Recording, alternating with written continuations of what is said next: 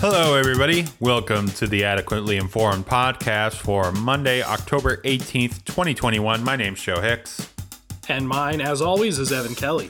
And as always, Evan Kelly, what are we here to always do?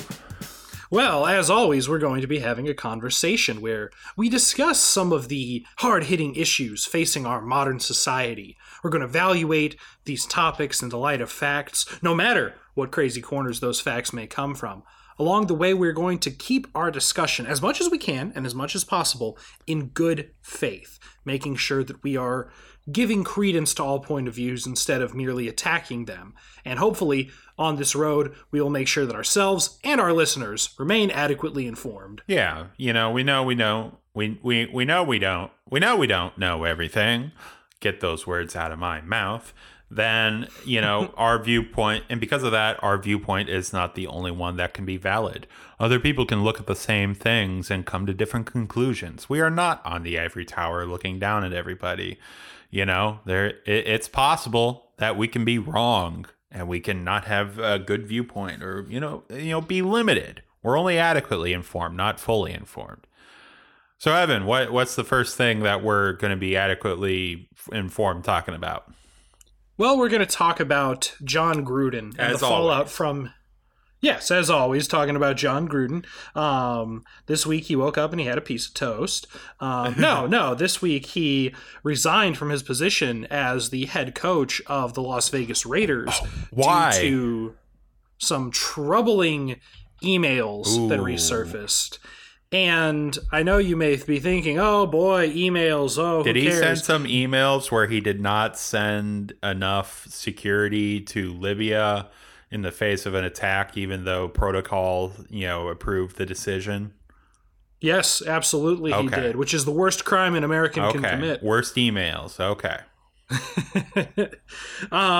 So let me kind of give the rundown. Jon Gruden was a Super Bowl winning coach with the Tampa Bay Buccaneers, and he was currently in the middle of a 10-year contract to coach the Las Vegas Raiders, and they had been off to a good start this season. They were 3-1. They were in a good position, likely to make the playoffs. And then over last weekend, an email came up as part of a separate NFL investigation, which indicated that he had used a racial stereotype to describe a black member of the NFL league office. And so he put out kind of the typical apology, I work well with everyone. I don't have a racist bone in my body. Although I think that if you want to say that a black person has lips the size of tires and appeal to that racial trope of the, classic blackface image, I think maybe one of your bones is racist at least. Maybe one of your little ear bones or like a hand bone. There's a bone in there that's racist if you're going to say shit like that. But the email, as disgusting as that comment was... I mean, yeah, it's not good-natured ribbing, Yeah, no. I was upset during a labor dispute. Yeah. I don't know of any black person who would, accept that as a joking characterization that's in, good faith. No, and DeMaurice Smith did not. He put out a statement condemning it. The NFL condemned it. Raiders condemned it. Whatever. But he didn't say it while he was employed for the Las Vegas Raiders or even for the NFL. He said it 10 years ago when he was an employee of ESPN. And so, like I said, as tough as that is to stomach, it was going to be unlikely that there was really going to be any true damage to his career to come from it because, as much as I don't like what he said, I agree that he really cannot and shouldn't be punished by the league for something that happened when he wasn't employed by the league. Mm-hmm. So we thought that would kind of be it. He coached the Raiders, lost to the Bears. Bear down. We beat Jon Gruden. We beat Jon Gruden in the last game he'll ever coach. And then that Monday following the game, a whole wave of other emails were released that Jon Gruden had sent from about 2011 to 2018, which detailed not only did he hold unsavory views about race, but pretty much any protected category. Jon Gruden probably hates you. including statements that he made while he was working for the Raiders, one of the NFL clubs. So he was upset with player safety rules, which he considered, he called the NFL commissioner Roger Goodell a pussy and an FAG for attempting to value player safety. When Michael Sam, the first openly gay player, was drafted into the NFL, he said that, it was a shame that they were forcing people to draft queers. That was a great thing, he said. Also worth noting, the only openly gay player in NFL history was on his team, the Raiders. So, not only... this is not like a hypothetical thing. Like, he clearly has demonstrated hostility towards the identities of people who are under his leadership. And he's also... I've heard reports that some of the comments were disparaging female referees as well, as female referees have gained more traction within the NFL. He didn't get wrapped up in the watching Ellen acceptance revolution. No, he sure did not. Dang. She danced on her couch or whatever the hell Ellen does. Yeah. And he listened to the same voice of Dory that you and I did, and he was unmoved. Yeah. He was unmoved. So it became clear that John Gruden was going down, and he basically resigned before he made the Raiders fire him. And so there are still a lot of people out there who are claiming that, he should be allowed to coach still, because it should be about his coaching skill and not about anything else, or that the fact that they happened so long ago doesn't matter, or that a lot of these comments happened before his employment with the NFL should shield him from any repercussions. And it's kind of turned into this interesting discussion of actions versus patterns of behavior, the actions that we take versus the image that we want to present. So Joe, what do you think about all this? We can, I'll offer my own thoughts in a little bit, but I want to get your takes. I mean, really, if he resigned, that's on him. Yeah. What all the other talk, I mean, that's just speculation, or, and it's just, I mean, he even, even though he holds those views, I guess he saw the writing on the wall enough that said that wasn't going to fly, or, he was going to be marred in controversy, or be able to lose out on a whole bunch of other things. So it's like the dude resigned, and, I don't know. This is adjacent to cancel culture.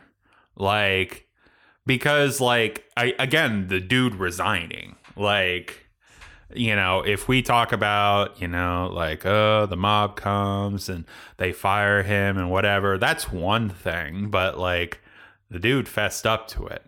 But it's just, it's seeing it's clearly a pattern, it's not like he held these views long ago and it was regressive, but he's, learned since then.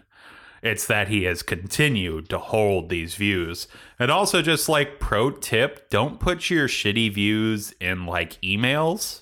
In official documents that will last forever. Yeah. Yeah. Just pro tip, do those vocally, So I do want to grasp onto this idea, because that was his initial defense, was I said this thing when I was upset with how a labor negotiation was going and it was wrong and I'm sorry.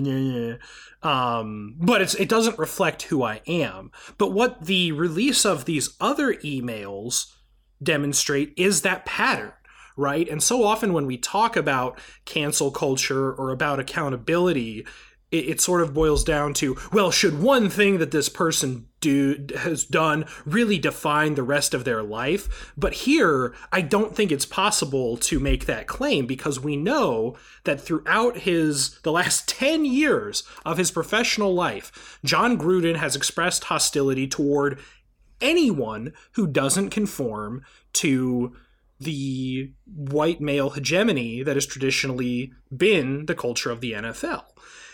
And so he clearly believes that in some form of racial superiority or inferiority. We know that he doesn't believe that gay people should be welcome into the league, and we know that he thinks that women should not be in the NFL. All told, this adds up to a picture of someone who didn't just say a casually bad thing here or there, but someone who really does, deeply in his heart, believe in this sort of outdated power structure, and it just is considered unacceptable in our modern times. Aaron Rodgers said it as much. He was interviewed about it, and he said, this is definitely bad, but thankfully I don't see it a ton in the league anymore. And John Gruden is more of a good old boy. It wouldn't surprise me if his views were anomalous, although there's at least one other person who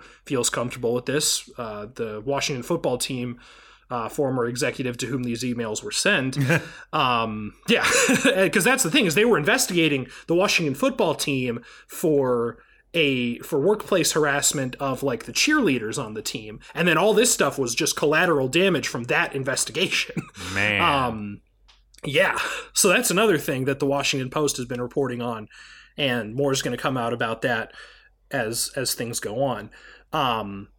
But that's kind of what I want to say about this, is that you can't explain it away neatly. This is clearly who John Gruden is, what he believes, and what he stands for.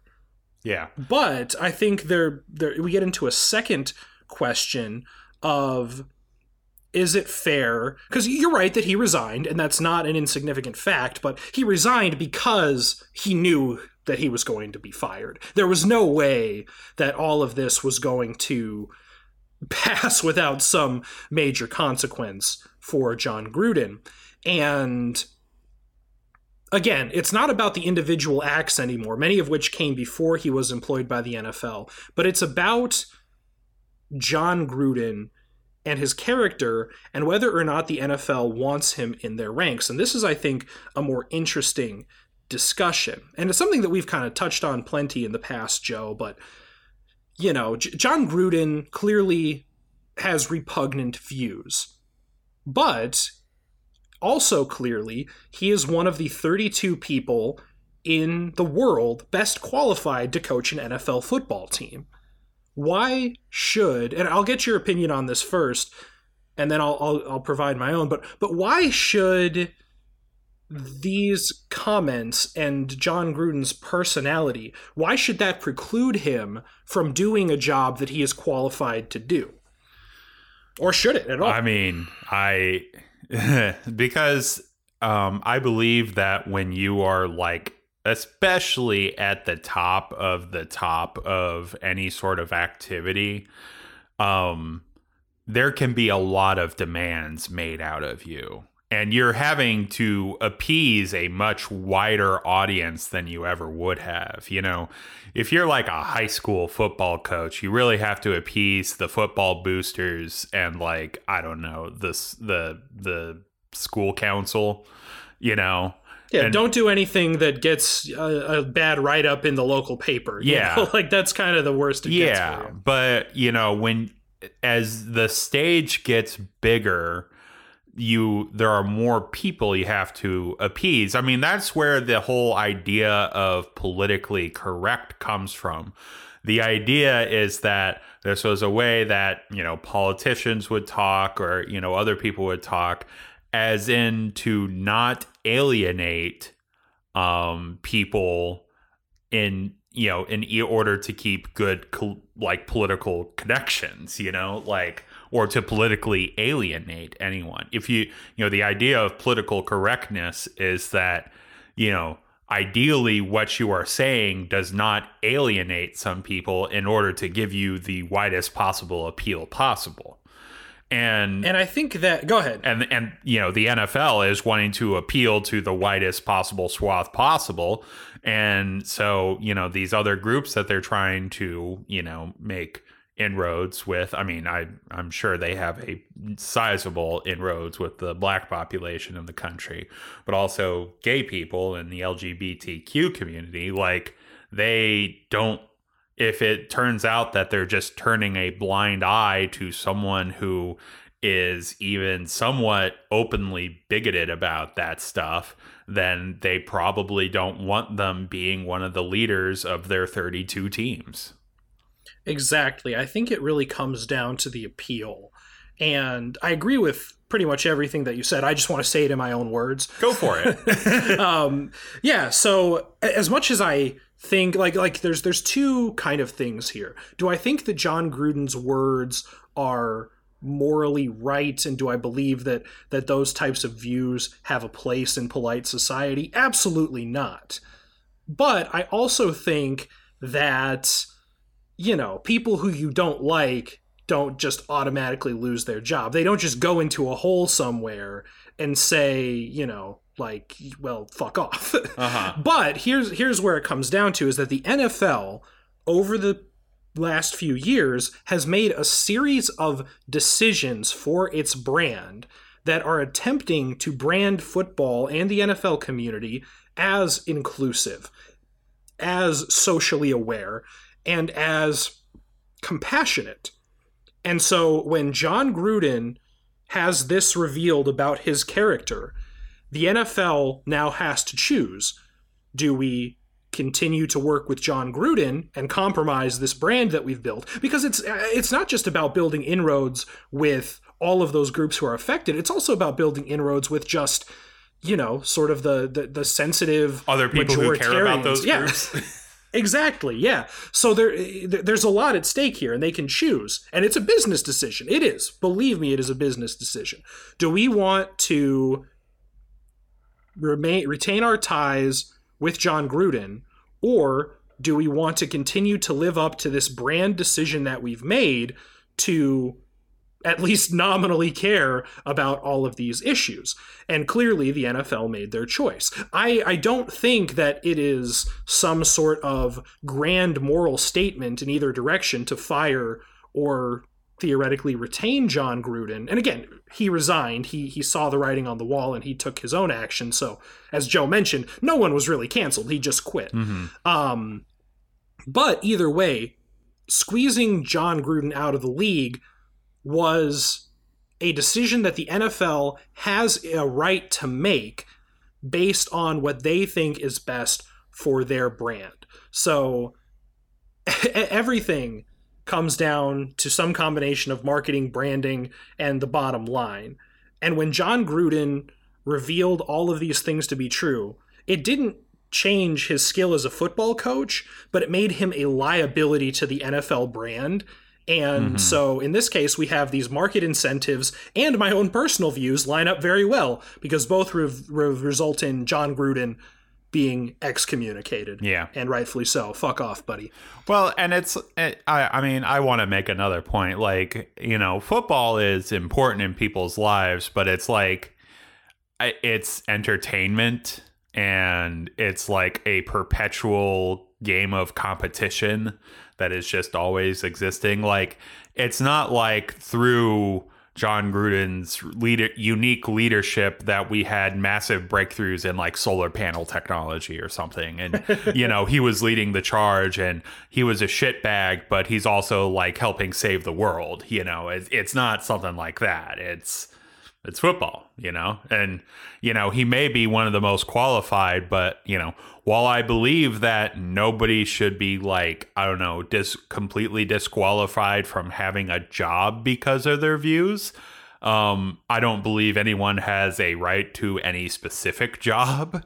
So like, he got fired, or he resigned from the highest echelon of football. I'm sure there may be some like small liberal arts college in a conservative state who may still have him, or, you know, like I'm sure he could still coach football in some capacity at somewhere in the world, or become an analyst, or, you know, get a honestly, you know what's going to happen? What? Is he's going to get a fucking talk show on Fox News. Yeah. That's the next stop for him. Yeah. He's going to become a conservative media darling. Yeah. Or that. Yeah. So so his skills, while unique and, valuable, they are not uniquely valuable, Mm-hmm. So, and I also just want to say that his views, like, that were expressed in these emails, just really shows how he believed the NFL was just a stand-in for so many other systems in the world. Like, sometimes, someone will make like a feminist or, anti-patriarchy critique of certain institutions like the NFL, and it's like they hold up the cis normative, cis heteronormative patriarchal stereotypes or whatever in society, and then people will be like, come on, it's just football. And then this guy's like, no, the NFL football is holding up cis white heteronormative patriarchy, and we must defend it. And I like it. Yeah. Like, this is why I'm into it. So it was, it's like he was saying the quiet part loud. It's just, a little shocking. Yeah, and that is kind of the thing, right? Is that he, in addition to just sort of the backlash that could come by keeping him, the NFL was making deliberate decisions that he disagreed with for this entire time. So when the NFL is saying, hey, we want to be more inclusive, more this, more that, he was working to undermine the goals of the institution. And, whatever the politics of it are, if you have someone within your organization who is not falling in line and not going along with the master plan set about by those on the top, it's kind of unlikely that you're going to retain your power. Right. Once the bigwigs find out about it. I mean, that's like a political party in a nutshell.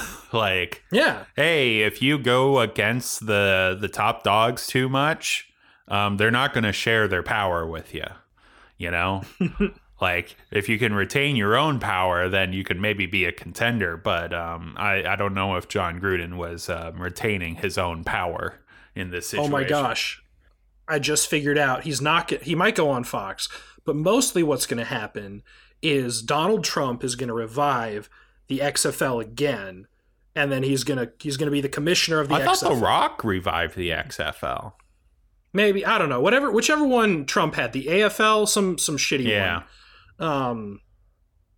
USFL, I think that's the one. Anyway, yeah. So I predict John Gruden will be the commissioner of the USFL. Nice. Before 5 years are up. Nice, and they'll explicitly say that they are the defenders of the, white, cis, heteronormative patriarchy, power fantasy. It's just got to be more and more of this cultural cleaving. There's like we have a liberal New York Times, we need a conservative New York Times. NFL's getting liberal, we need a conservative NFL. Where people are just like saying anti-gay slurs on the broadcasts, like, just go to town, go nuts. Jeez. Well, and it's also just so weird to think back on it now that it's like controversial that there'd be a gay NFL player. Like, it's not like he's like a gay NFL player is unqualified to be an NFL player. They just like to date men. Like, that's just, I don't know.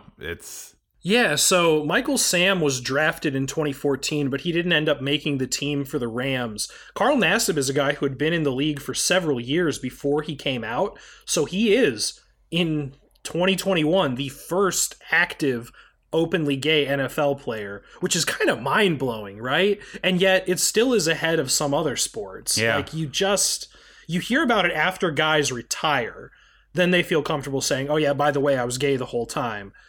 But it just, there is such a taboo against it in the locker room that it takes real courage by guys like Carl Nassib to break that silence. Yeah. I mean, What is it they say? It's always like the first person, it always has it tough. Or, they talk about, like women in the boardroom. If it's just one, then their voice won't really be heard. But if there's two, then they will be.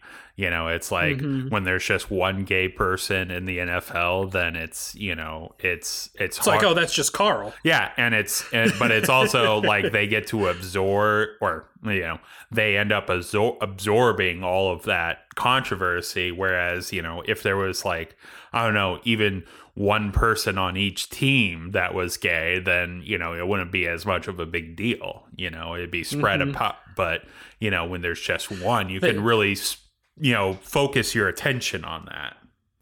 They meet up for the coin toss and like, all right, do you have your captains? All right, do you have your team gay here? Yeah. Like, yeah. All right, this is normal. We're good. All right. Yep. Heads it is. Everybody, both teams are fairly represented at the coin toss. And they look fabulous. Yeah, they don't even have to look fabulous. Is that a negative stereotype of the gays? There could be some schlubby people. I don't know. Yeah, you know what? You're right. Yeah, they can do whatever. They can just be people. I think that's what we're really finding, that, queer people could just be people. Crazy, I know. People can just hang out. Yeah, yeah. People can just walk downtown to the bowling alley, hit a few pins. And nobody, order a glass of Pinot. Yeah, nobody talks about, who they prefer to have sex with, Unless they want to talk about it, I don't know. Lots going on. I think this leads into our next topic. Evan, what's our next topic? Our next topic is Dave Chappelle. Specifically, his recent special, The Closer, on Netflix, which has stirred up some more controversy. So, in recent specials, Dave Chappelle has kind of gotten more and more antagonistic towards certain elements of the LGBT community, and he's gotten a lot of negative backlash for this. And so he devotes a pretty significant chunk of time in this, his final special. It wasn't just a Netflix bit. deal. It was like the back half. It was like 40 minutes of like barely joking, just like talking about it. So yeah, Joe, what else do you want to fill him in on about this? Yeah, so it really seems like Dave Chappelle has a beef that people in the LGBTQ community have a beef with him. Like, it's not even necessarily him having a beef with them. It's him having a beef with them for having a beef with him. And because of things he said first. Yeah, exactly. And I don't know, you just kind of get into like the whole, well, it's just comedy or what have you, but like, and I am not the most read up person on everything that Dave Chappelle has said about it's more specifically trans people. This seems to be the big sticking point. I guess he's said some things in the past. I mean, whenever you have one of these situations, there's somebody out there who does a big, detailed, deep dive into these issues.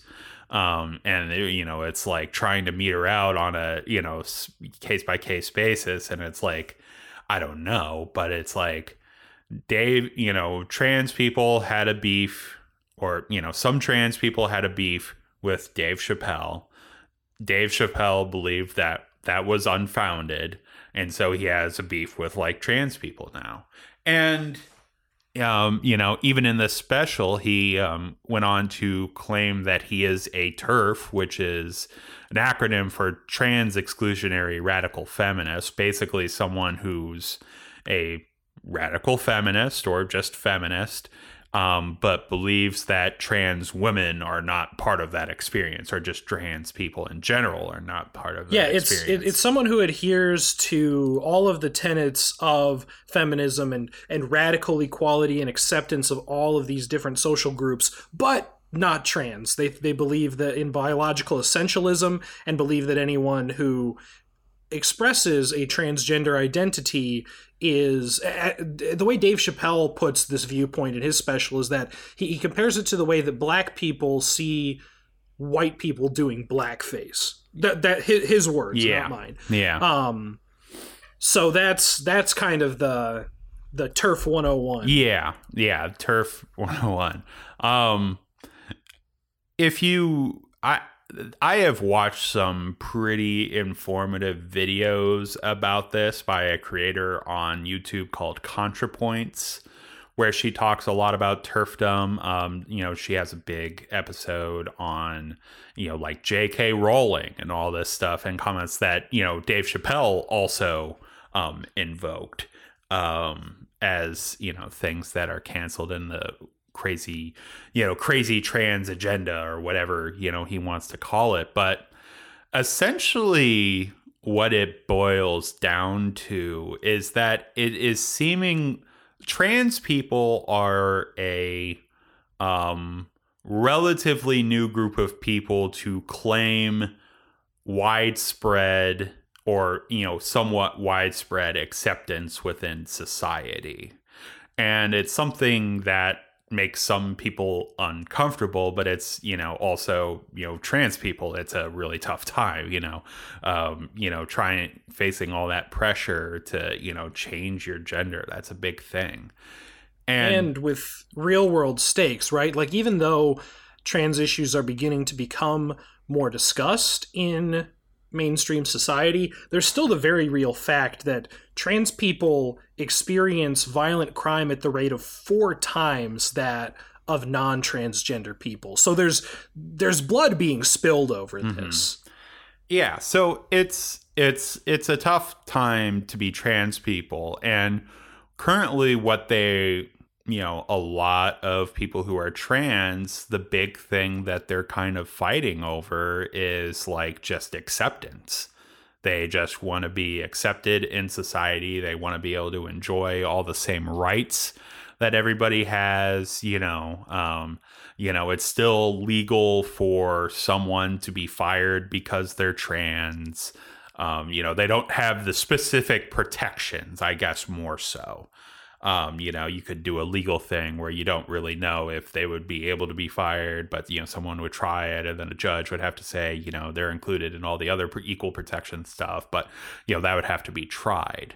But they're just fighting for acceptance or recognition, or to just be able to live their lives as they want to within that, change that they feel is necessary in their lives. And what seems to happen is TERFs generally, who, radical feminists who are exclusionary of trans people,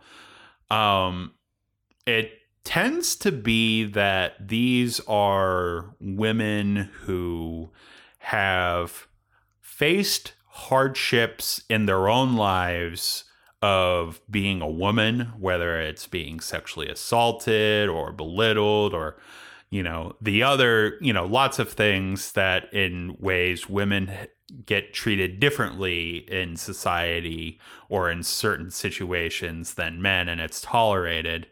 It's women who have experienced those and, have come to terms with their womanhood, and they see someone else who lived as a man all their lives, then become a woman, and they just have a problem with that because they think that's not a woman. They haven't had to deal with all the things that, we had to deal with, that I had to deal with in order to come to terms with being a woman. And so it seems like Dave Chappelle's beef is that, so for TERFs, trans women are just a symbol of the patriarchy. They're men coming to masquerade as women and put forth this patriarchal view of women that, the radical feminists don't necessarily believe. Whereas Dave Chappelle puts it forward that he is putting it forward that trans community has now become a more powerful minority than black people, and that they are getting preferential treatment in, disputes than black people are. That the trans debate or trans people, it's a front of white people coming in and using the minority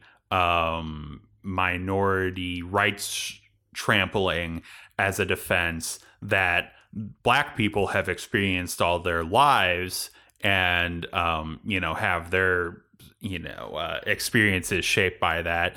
And these white people come in and choose to do this, and then all of a sudden that they're a minority with issues that they claim persecution. He finds problem with that. And that's really well said, Joe, and it exposes two of many problems with Chappelle's kind of ideology in the current sense. Number one is that he constructs in his special, Joe and I both watched this, he complains that, oh, nobody watches my special, they just attack me and repeat the talking points. But we've both seen it. Yeah. So we are drawing on firsthand experience of watching the special. And so the first thing is that in his special, he constructs gay and trans communities as monolithically white, which is not true. There's overlap between people of color. There are trans people of color. There are gay people of color. Like there's someone I follow rainbow on Twitter who I don't agree with a ton, but he's a black gay man and has just been trashing this, Chappelle's skit, or special. Is it Saeed? No. Well, Saeed Jones hated it too. Okay. Who's also a black gay man.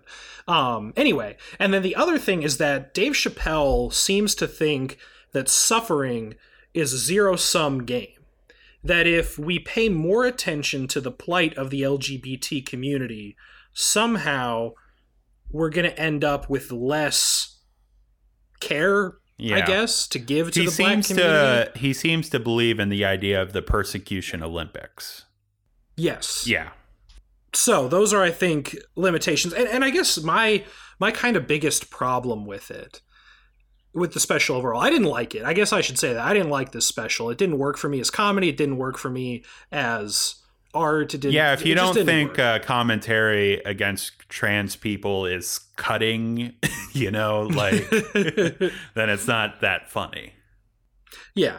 And so the thing for me is that, like, Dave Chappelle is clearly very talented and clearly a brilliant mind, but because he has gained such a reputation for being someone who speaks so candidly and effectually about his experience as a black man and about that identity, he now sort of transposes that confidence into speaking about any topic. Mm-hmm. Right? So I think there's less things in that special that suggest that he hates trans people with a passion.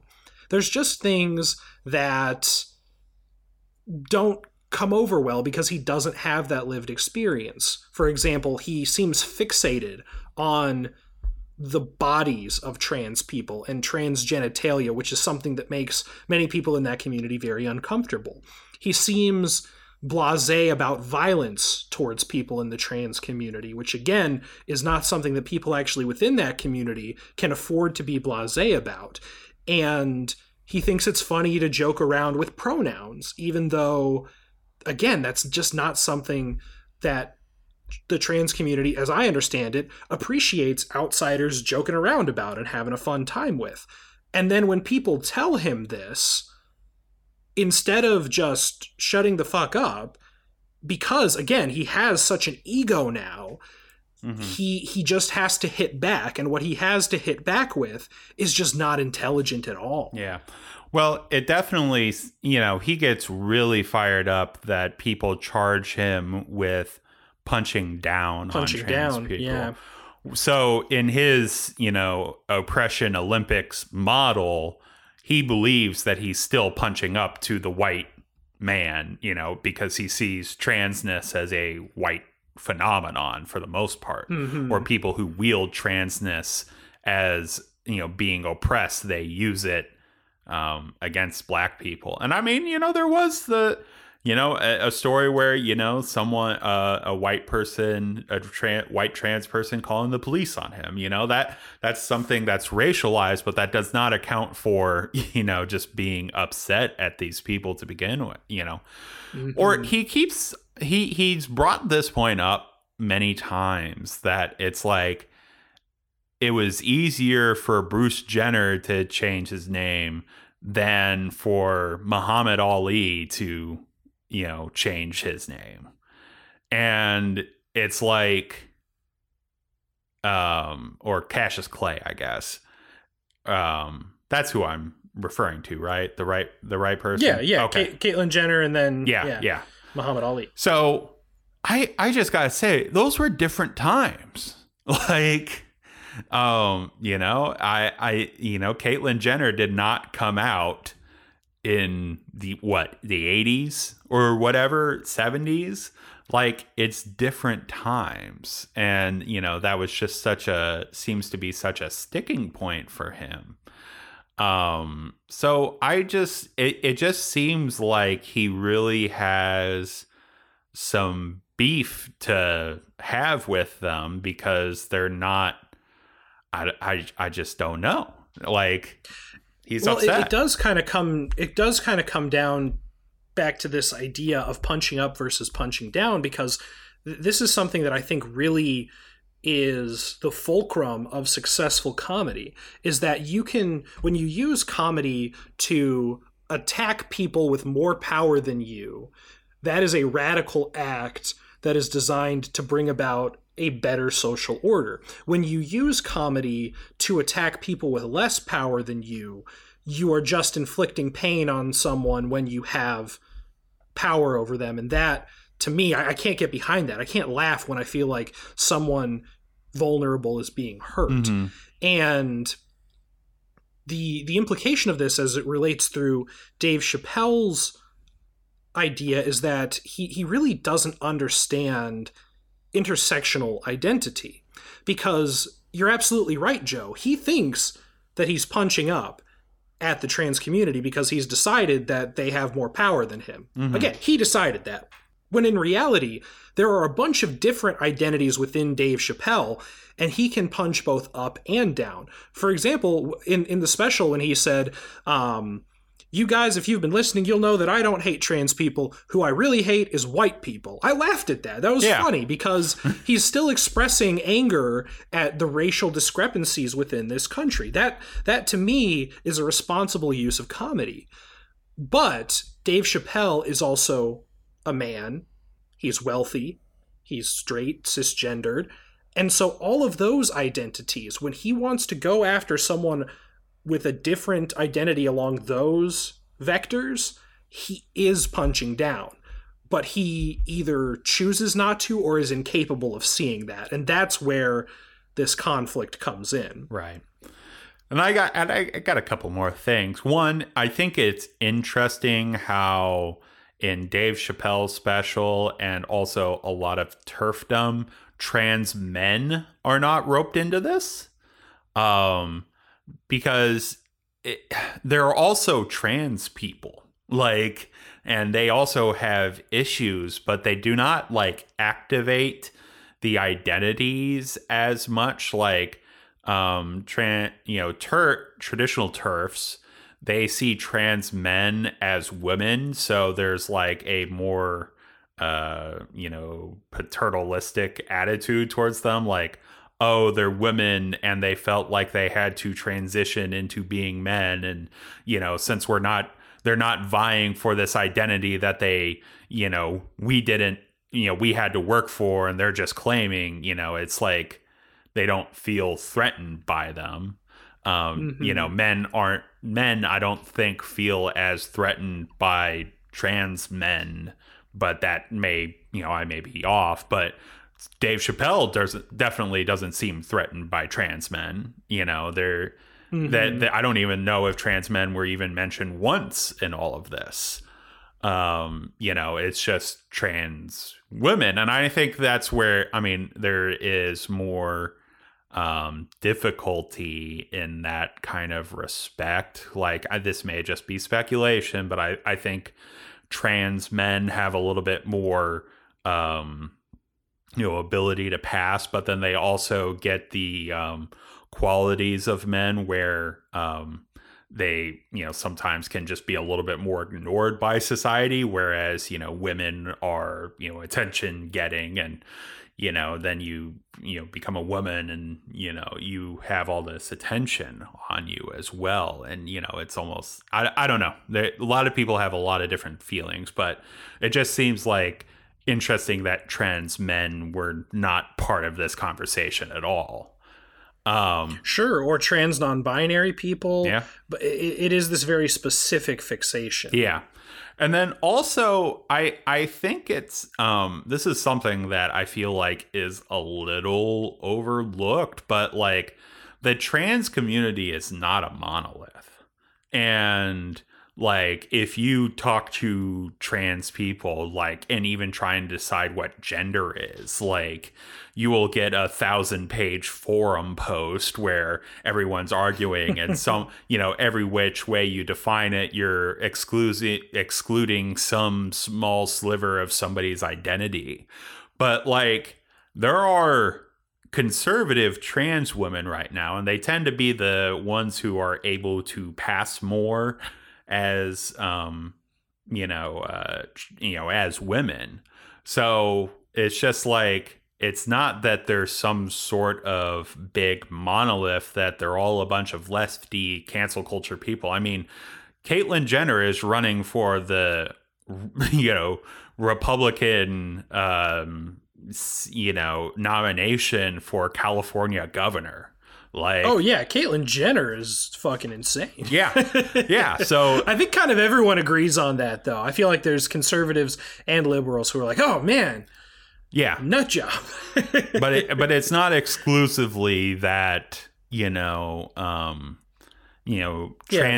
people believe like maximalist version of gender ideologies, or or even lefties, or all believe in cancel culture. I mean, that's also part of the special where he mentioned someone, a trans woman who he believed he was friends with, and it's just that, I don't know. I mean, they are people of multitudes.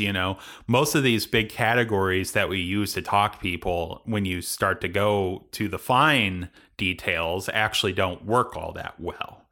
But like, it's just the case that there are some trans people who believe that, mostly trans women, who believe that Dave Chappelle's work is transphobic to them, and so he has a beef with that. Yeah, so what's the fallout from all of this? Well, there's been sort of a schism within Netflix. There have been multiple employees for Netflix and people who are content creators for Netflix who have spoken out against the special. They have protested within the company by sitting in at meetings, and one went so far as to leak financial information about the Closer special, which got them fired. And cancel there is culture. yeah, they canceled that person. And there is a large block of employees who are threatening to walk out on Monday, when this episode will come out, if a resolution is not had. But the company is really standing behind Chappelle. The head honcho of Netflix, Ted Sarandos, has put out multiple statements in support of Dave Chappelle and of the special and of the artistic freedom therein. And so that's maybe where I also want to talk about this, Joe, is that when do you think that a linguistic act such as Dave Chappelle's special can cross the line and be considered something that is actually harmful in the real world to a marginalized community? Where do you draw that line? What do you make of it? Oh my gosh, it's hard to draw lines, or where to draw lines, because I'm chiseling my line in concrete. Okay. I just want to say, because like, you can do a maximalist position and, you know, never have anything bad said about, you know, certain groups, but then, you know, that's too much. But then also, I don't believe it should just be like a free for all, you know, say whatever, you know, there should not be a Netflix, or I do not believe it would be prudent or good for society if there was some widely viewed Netflix schedule where they said they wanted to burn trans people. I don't think that would be good. So yeah, I don't know. You just get so many different ways about this. I mean, I think I level the criticism at like Dave Chappelle for saying what he did, and then also at Netflix for like saying that this is all right on their platform. I, you know, since it's already out, do I believe it should be pulled down? Probably not. But like, I would agree with you. Yeah. Is this going to create measurable harm to trans people? It could. It's really tough to say because, you know, I don't think there's anyone who's going to watch the Dave Chappelle special and then be like, all right, let's go kill him. Let's get him. But what is reality, like I cited earlier, trans people face more violence in their daily lives, or the greater threat of violence. And, you know, it's complicated as to why. It's tough to make definitive conclusions, but it is entirely reasonable to say that there are some people in our society who have a propensity for violence. And if some amount of these people grow up in a climate where they hear things like, you know, I beat up a lesbian, but I thought she was a man, or gender is a fact, even though it's not. You could say biological sex could be a fact. Gender, but then, like, what are you saying about that? You know, what are you trying to get at? So, you know, people grow up in this, and then they encounter trans people in the world, and if they have fostered negative beliefs and already have a propensity for violence, that violence becomes activated. So it's complex to make these sort of big social arguments. And yeah, when it comes down to like artistic expression and freedom of speech, I think it's important that you point out, Joe, there's a difference between the speech and the platform. So Dave Chappelle can say whatever the fuck he wants. He gets to, like, he can't send him in jail. Yeah, as harm him in any way. I mean, if you know, venues are still booking him, then I guess he's still able to do things. But I mean, there are people who have bad views that venues still don't want to book. But yeah. And it's all, you know, that's the venue's choice. We have freedom within the construct of other people's choices, which is fine. That's how the world works. Not complaining about it. But then, yeah, it does seem a little concerning that Netflix would want to platform this and want to promote these types of ideas. Or, at the very least, they should understand what they're putting out. Ted Sarandos kind of feels like, it's Dave Chappelle. Shut up. Yeah. Like, he can say what he wants. Which he can say what he wants, but should he say that on a Netflix special? I don't know. I mean, we may not think it's the greatest. I mean, I'm not going to cancel my Netflix subscriptions, but, you know. I might, but just as a money-saving thing, not because of this special. But no, it's, you know, we're back to, you know, all this stuff we say all the time, you know, what rights to, I mean, and Dave Chappelle's claiming he's being canceled, but I mean, he already got paid for the fucker, so, like, yeah, the leaked information revealed that this special netted him $24 million. Yeah. Cancel me if that's what it means. Yeah, shit. Yeah, cancel me right now. But yeah, it's just, and it's like, I think more and more what it is with the media these days is that you can find anything, almost anything that can confirm some underlying views that you have. And this is a piece of media that confirms some people's views who are more skeptical of trans people. That's essentially what this is. Or, less accepting of trans people. It confirms that their views are more valid because, Dave Chappelle said them. Like, Dave Chappelle has been held up as a bona fide, for almost 2 decades now. Like, he is seen as like the dude. And it's almost weird because, I could see this special happening like 7, 8, maybe a decade ago. And this, like, the same content of this speech, there would not be nearly as much to say about trans activists trying to, criticize his work. But, like, some of the bits would be, like, seen as pretty, radical, of acceptance of trans people.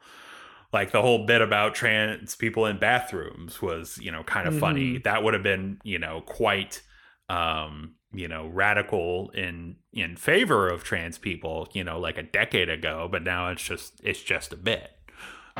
So it's just, I don't know. This is kind of not about Dave Chappelle anymore, but it is interesting what you say, like how the media landscape is such now that you can have any opinion confirmed, and that's both good and bad, because there used to be a climate where there were only a couple of TV stations, a local radio show perhaps, and then maybe a local paper, and then the New York Times. And so this, again, was a double-edged sword, because you would never have perspectives from, say, trans people, or even really black people. Any sort of minorities would just never get any traction, and so we would continue to live in ignorance of these types of issues. So now, those things have much more acceptance, and they can be validated in an online media space. But then you also now have, oh, hey, if I am predisposed to believe that the COVID vaccine has a 40-year timer on it that Bill Gates put there, and in 40 years that's going to kill everyone who took it for population control, you can find that validated as well, and that's less good. Yeah, if you're skeptical of the government, there are plenty of places that will, juice that suspicion for you, confirm that suspicion.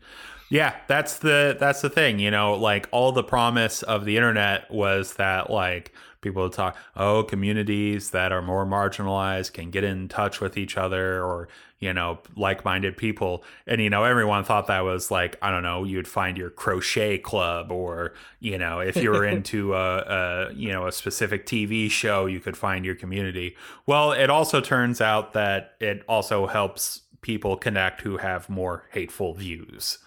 That are of a minority opinion still, but, it helps them gain more power in the same way other minority views have been able to gain more power through the internet. So here we are. Here we are, watching the Dave Chappelle special. Yeah. Yep, that was the closer. Yeah. I'm not going to say I never laughed, but really it was just, I don't think, there's some people on there who are like, I don't agree with what he's saying, but he's really skilled as a comedian. I didn't see that comedic skill on display during this special. There's kind of a new wave of comedy specials that aren't really super comedic, but more serious talks that the comedian thinks is important. Like, this is one I remember. Nanette was a big I didn't one. like Nanette either. maybe that tells you something. No, I didn't like Nanette.